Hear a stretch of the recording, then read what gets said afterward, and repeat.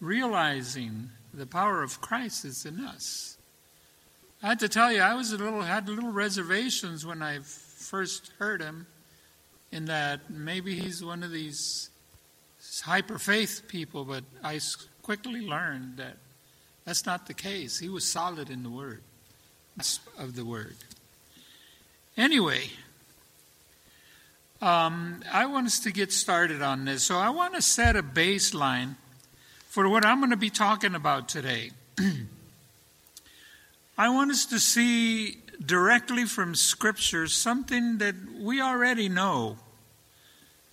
As you know, I'm a down to basics guy. I'd like to get down to the very beginning, because when I find myself deviating or doing something not exactly kosher, I always want to go down to the basics.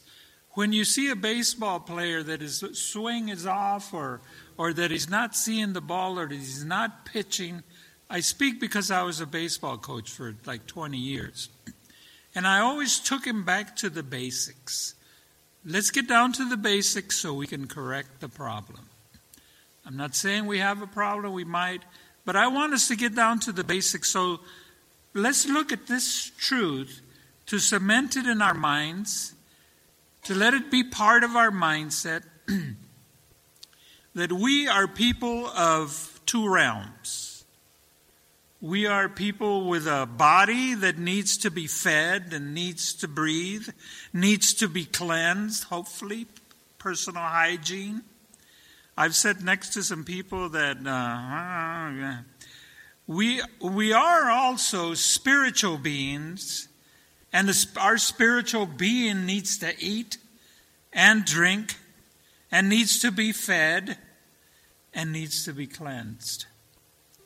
1 Thessalonians 5:23 says, "Now may the God of peace himself sanctify you completely. May your whole spirit and soul and body be kept blameless at the coming of our Lord Jesus Christ." Matthew 10:28 says, "And do not fear those who can kill the body but cannot kill the soul. Rather fear him who can destroy both soul and body in hell."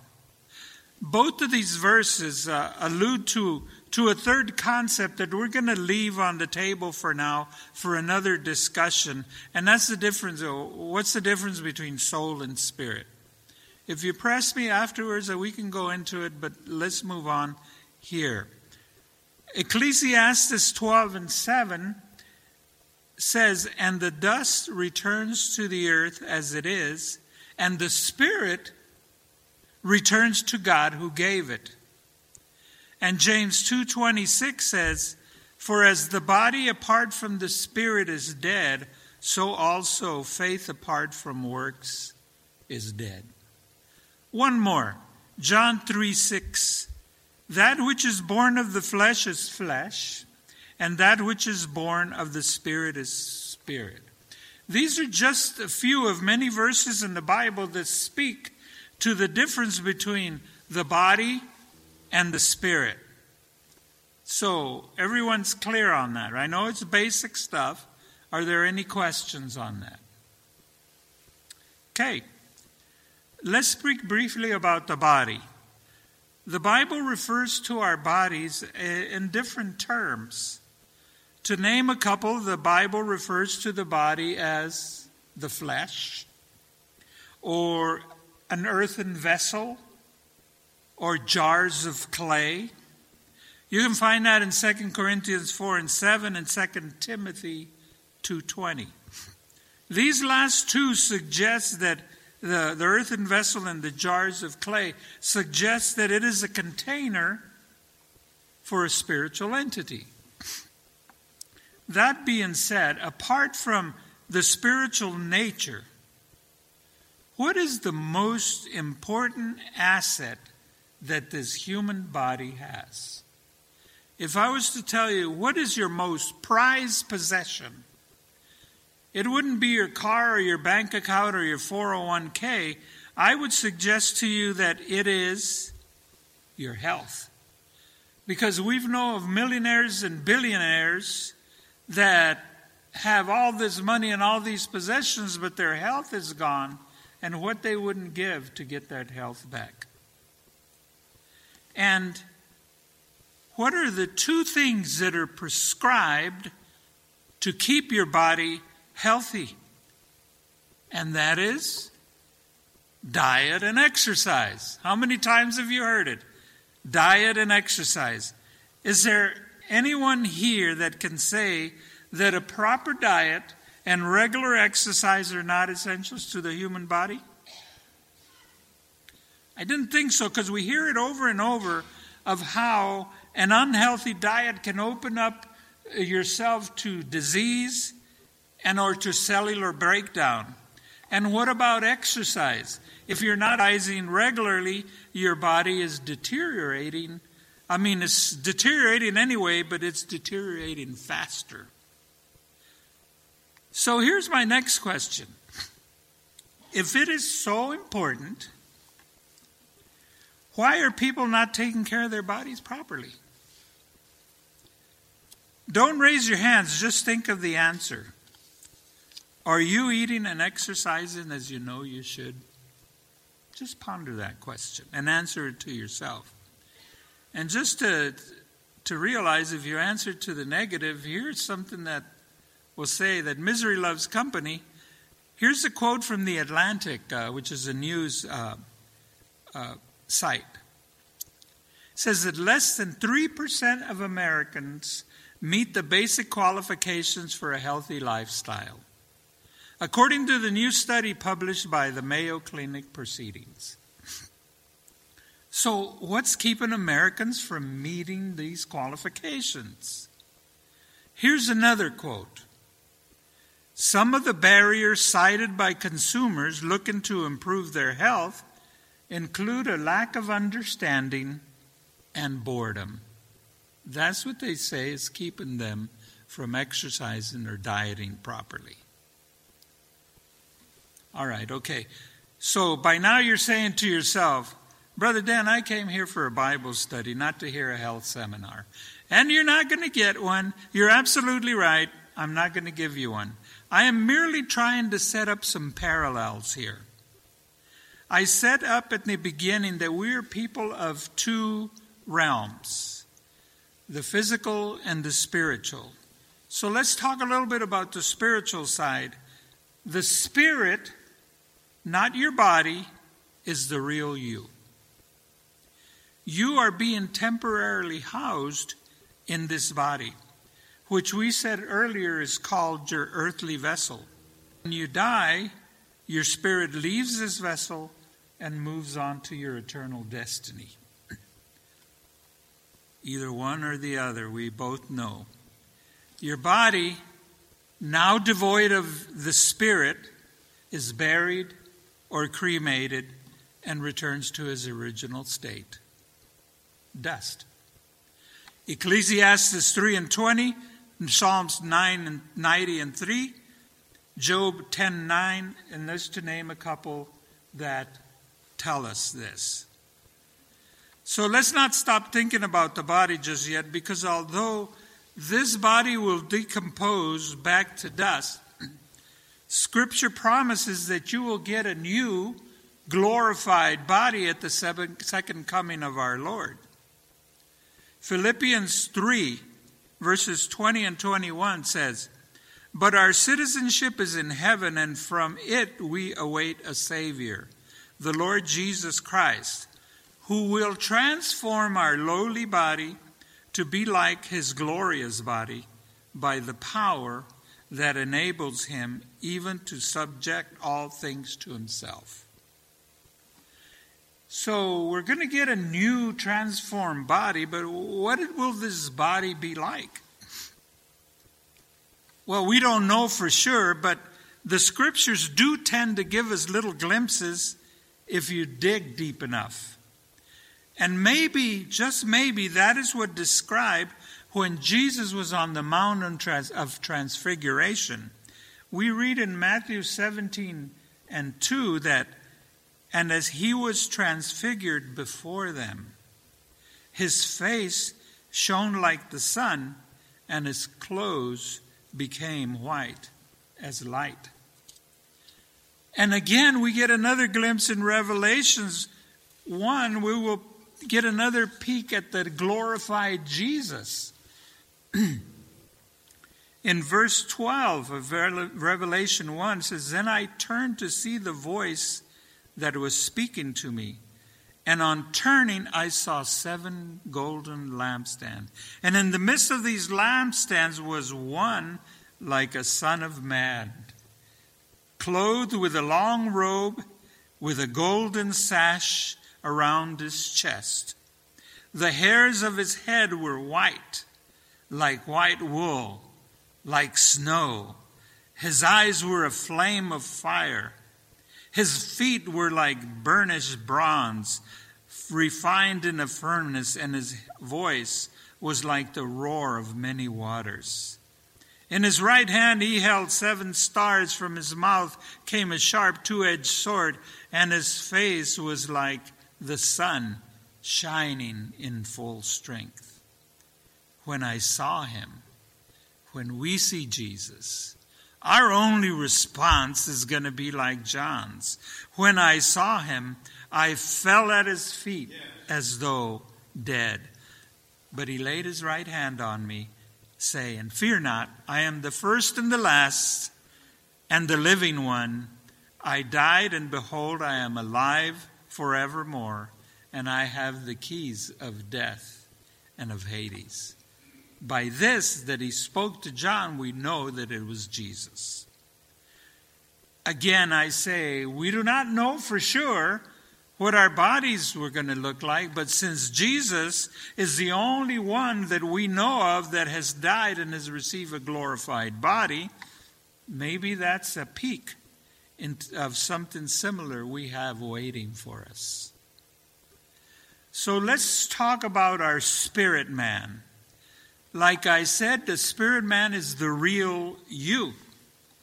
Your body is just where you are being temporarily housed. And some bright morning when this day is done, I'll fly away to at home on God's celestial shore. I'll fly away. That's what we're going to do when we leave this body. On Monday morning, my dear Aunt Pauline flew away to God's celestial shore. She's gone, but tomorrow, Lord willing, I'll be there in San Antonio with the rest of the family to celebrate and her life and to bury her earthly remains. It's not her we are burying, but the jar of clay that she used while she was here with us. We will be sad, yes, but not for her, for us, because we'll miss her wit. We'll miss her charm. We'll miss that peculiar laugh that she had that always brought a smile to your face. You see, we had been praying for her over the last couple of weeks, but she made her desires known to the family that she was ready to go to, and she was wanting to go to be with the Lord. So we switched our prayers, that God grant her departure. And God did. Although she had cancer in her insides, she did not experience pain.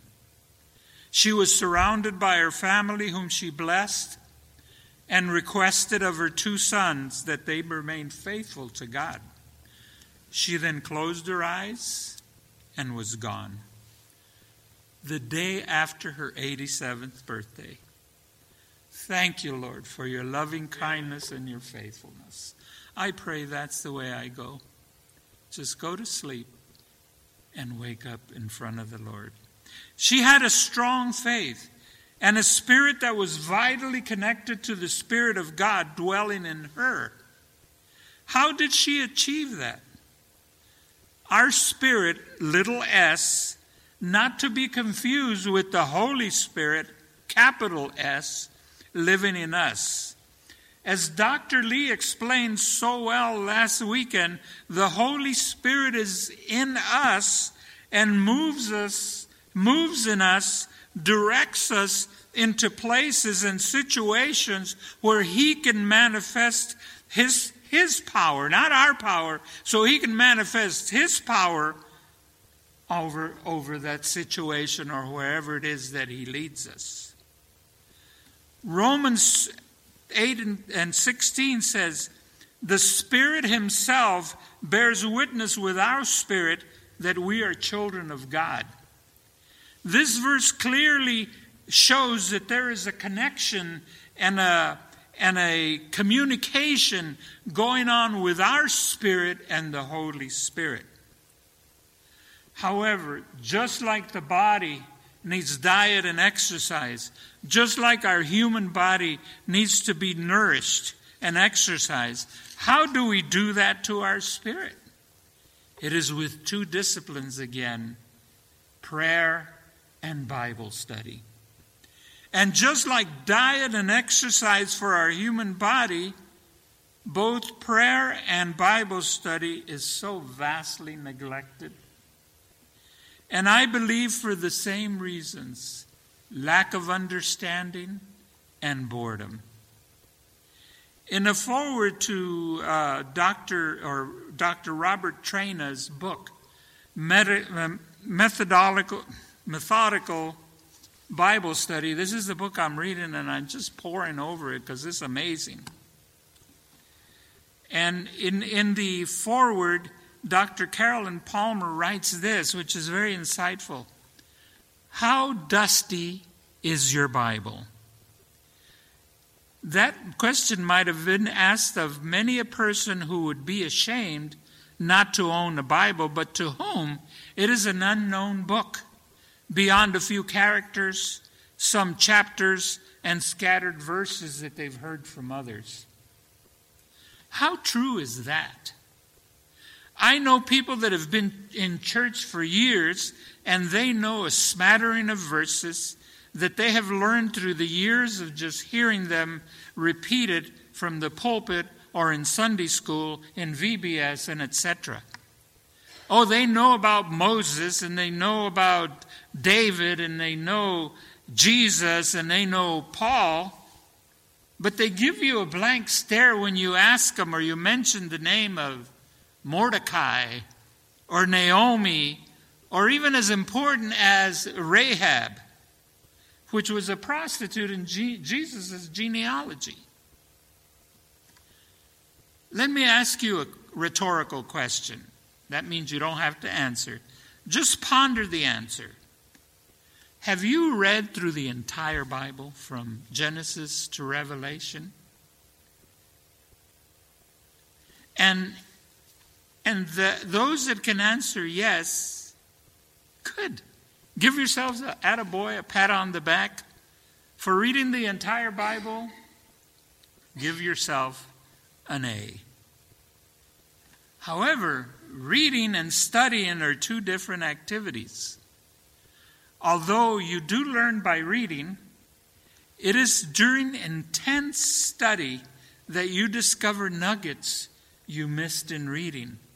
It is in studying that you cement principles into your spirit, lowercase s. For example, in studying Matthew, you start the chapter 1, and you start reading Jesus' genealogy. Oh hum. Have you got through those? This begot that, and that begot another. But you're faithful, you're reading through it, you're going to study in depth. And you get to verse 5, and you read, "And Salmon, the father of Boaz, by Rahab." And that rings a bell because you've read the Bible through, and you realize that you've seen that name before. Rahab, I know I've seen it. So you take out your concordance and you look her up. You find that she was a prostitute from Jericho that saved the Israeli spies. And then you look up Boaz and you see that he married Ruth. And the Holy Spirit will start making the connections for you in your mind and make you realize that Boaz was a kinsman redeemer for Ruth and Naomi, and Ruth was a Gentile. And now Jesus is the redeemer of the entire earth, which means that we Gentiles, he is our redeemer. So you see, there is a synchrony, there is a symmetry, there is a connection with all the Bible. It's one whole. For the Word of God, it says in Hebrews 4:12, is living and active, sharper than any two-edged sword, piercing to the divisions of soul and spirit, of joints and marrow, and a discerning of the thoughts and intentions of the heart. And 2 Timothy, again in 3:16, about Scripture, it says, all Scripture is breathed out by God and is profitable for teaching, for reproof, for correction, and for training in righteousness. So you see, you're not merely reading a book. You are reading God's instrument that is alive and that is active, and that the Holy Spirit is in you, in communion with you. Remember, your spirit and the Holy Spirit, and is working to teach you, to train you, to correct you, and serves as a mirror for you to look into your life, and it measures your walk with God. So my next rhetorical question, are you studying your Bible? It can be an overwhelming task, I know. But like your school days, you remember that? For me and Pastor, it might take a little stretch of our memories to get back in the classroom. You had to schedule a time to study, and you had to be methodical. Here's, I showed you the book I'm reading. It was first printed in 1952, but it is still used by Bible colleges to teach. And it is heavily quoted by modern books on Bible study. It's a little on the heady side, but it is extremely practical. Some other sources can assist you in Bible study, such as a concordance, a Bible dictionary, and a Bible atlas. I left the commentary for last because it should be used last. The Holy Spirit should be your interpreter of Scripture, not another person, because if you think about it, a commentary is another person's interpretation of Scripture. And you need the Holy Spirit to be your interpreter of Scripture, not somebody else. But they can be helpful to give you a comparison of your interpretation. But again, I say only as a last resort. Now, Bible study does not, or rather, should not take place in a vacuum. It is powerful and effective when you combine it with the other spiritual discipline. The other discipline we'll be discussing, prayer. Again, prayer is such a neglected activity. Let me ask you a question for you to think about. Don't answer again. Don't answer out loud. Think about it. Now I'll give you a second pause so you can tally up. How much total time do you spend in prayer on your average day?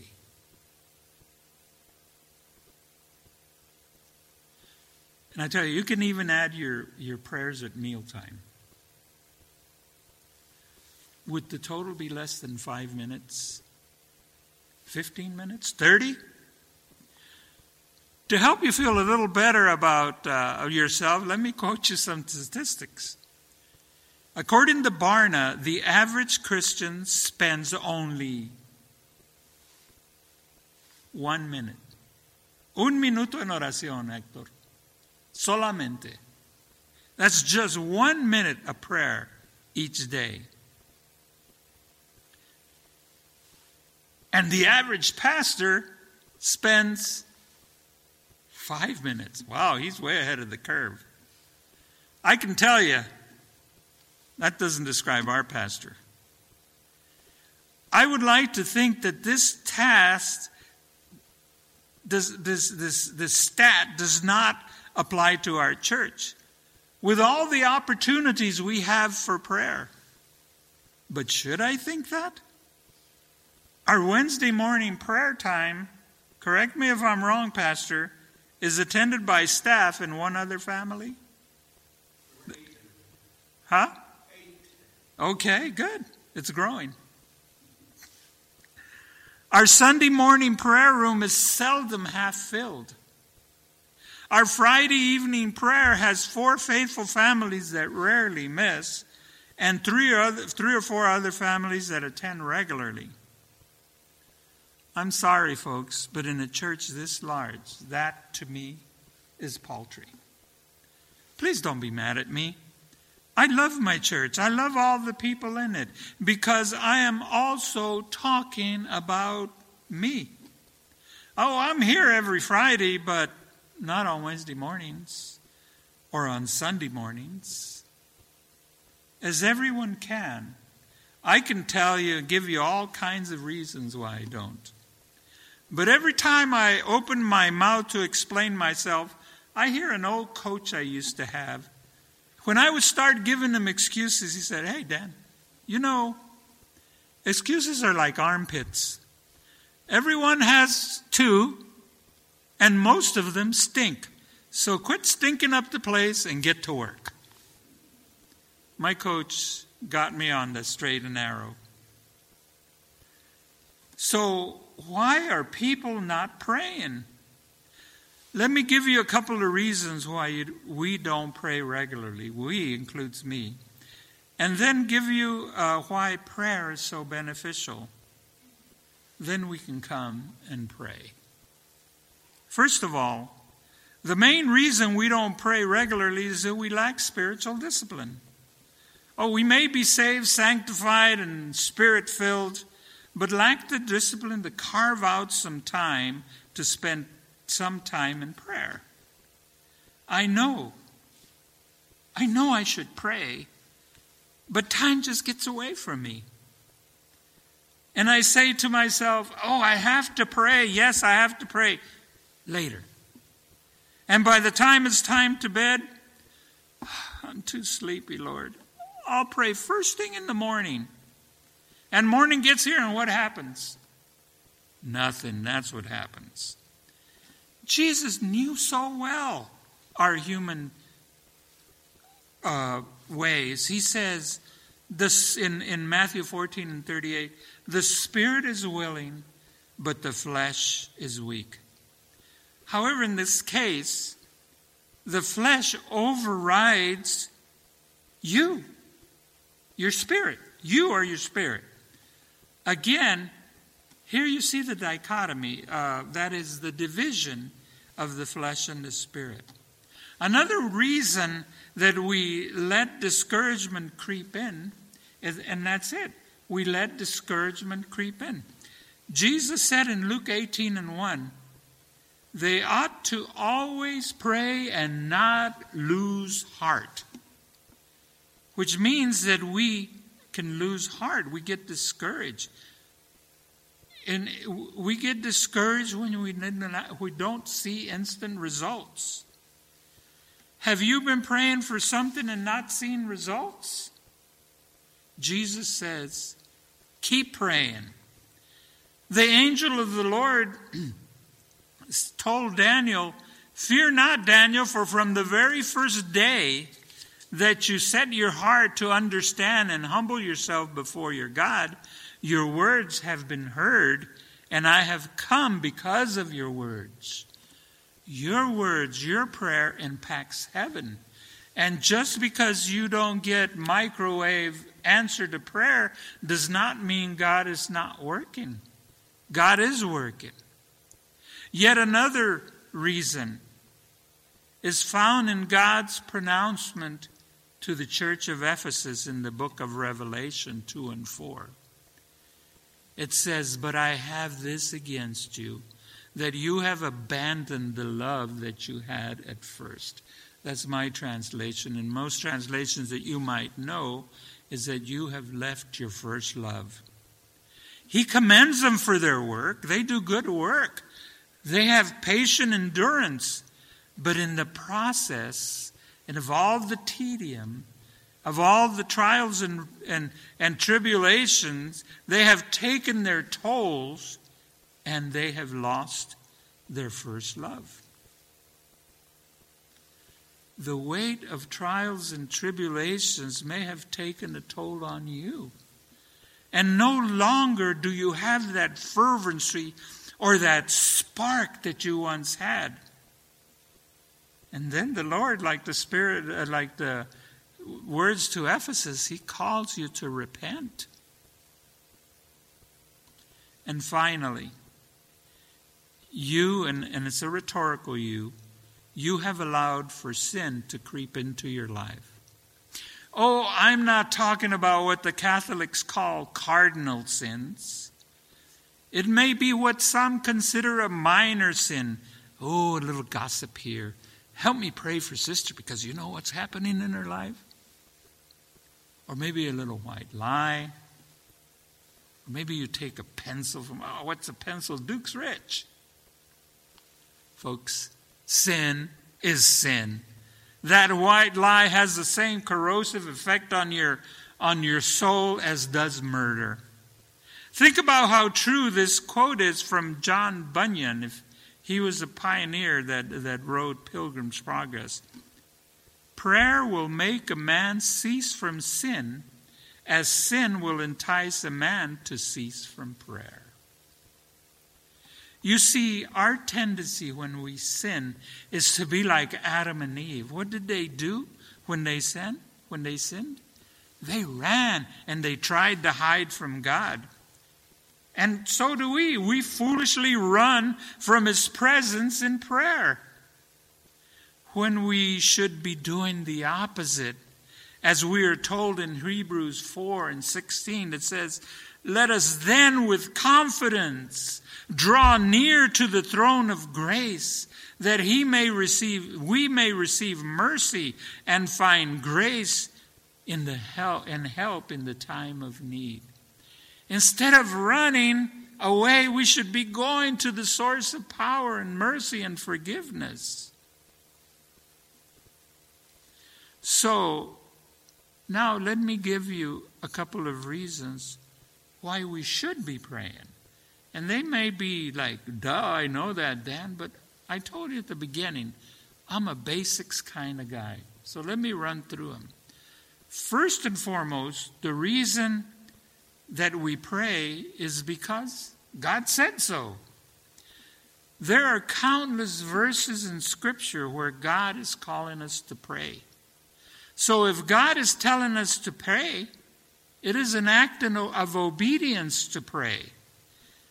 And we know how much Jesus values obedience. And Jesus says in John 14:15, "If you love me, you will keep my commandments." He not only commanded us to pray, He set an example of how, when, and where to pray. And we could see it. He would go in the morning. He would separate Himself. Secondly, we should pray because in prayer we communicate with God. He wants us to pray. He longs for us to pray. Jesus paid the ultimate price for us. He tore the veil separating us from the Holy of Holies. We no longer need a priest to intercede for us. It is up to intercede for ourselves and for our families and for others. Also, we should pray because in prayer we release God's blessings unto ourselves and unto others. As we learned this weekend, and we saw it manifested as we prayed for people, and people were healed. It is a covenant of prayer that God established long ago. A covenant is an agreement, a bond between two persons. In a covenant agreement, there is a benefit that is established if both parties meet the conditions of that agreement. Listen to the word if, which establishes the condition, and then the word then, which spells out the benefit of this covenant. In 2 Chronicles 7 and 14, God establishes this covenant of prayer for us. It says, if my people who are called by my name, we call ourselves what? Christians. That's Christ's name. We are people of Christ. We are His people. We are called by His name. He establishes our identity right there and there. What are we supposed to do? Humble ourselves. How do we humble ourselves? Well, sometimes we come into the prayer closet trying controlling things. We say, God, this is the way I'm going to do it, now bless it. We need to humble ourselves. We're not the end all. We aren't the Kemasabis. We are this, and God is this. So we come into our prayer closet with a humble attitude. As the blessed are, they said, blessed is the poor in spirit, for they shall be filled. Because we are poor. We have nothing to bring to God. So we come humbly. So if my people who are called by my name will humble themselves and pray and seek my face. How do you seek God's face? Oh, Holy Father, thank you, Father. Now, this is what I want for you to do for me today. No. God, please manifest yourself. I need you. I long for you. I need you. You are the Holy One of heaven, and I can do nothing without you. Lord, manifest yourself. Oh, here's the hard part. And turn from our wicked way. Brother Dan, I am not wicked. No? Good for you. But if you are, you need to turn from your wicked ways. Then, there's the turn. Then, what does God promise to do for if we meet the conditions? I will hear from heaven and will forgive you of your sins and heal your land. We could spend a lot of time here, but I want us to pray. Another reason we should pray is because in prayer we are partnering with God for the work of His kingdom. I am yours, Lord. What do you want me to do? How do I go? We can move in His anointing, and as we learned from Scripture and from teaching, demons will have to flee. The Holy Spirit is in us. As we walk in His anointing, demons will have to flee. And when we pray and we seek His face, we experience God's manifest presence. Have you been in prayer and felt God's presence? And that He's just, oh God, I know you're in me, but it's just so awesome to feel you, to feel your presence in me. And when our prayers are answered, we are encouraged. And we have a testimony to give God glory. Tammy's testimony gave God glory, but it did something else. It encourages me that what He did for Tammy, He can do for me. It's encouraging.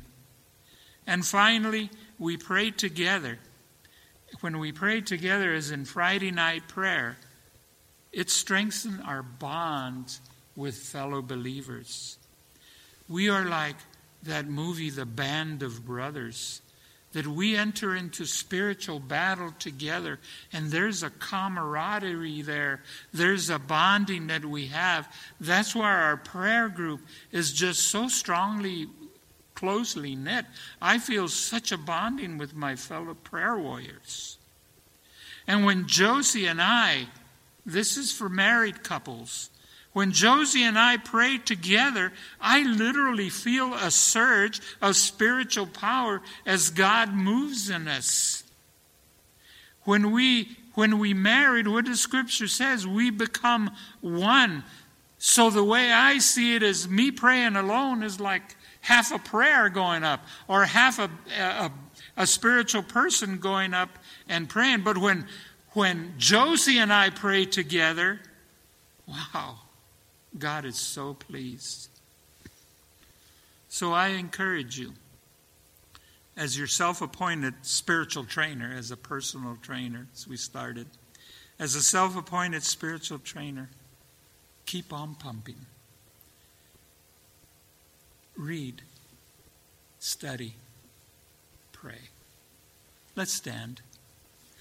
I want us to not lose what we have this weekend. I want us to come out. If anybody needs prayer, let us line up right here.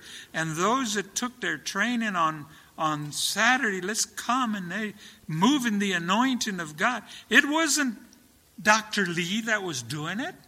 It was the Holy Spirit that was doing it. It's the Holy Spirit in us too.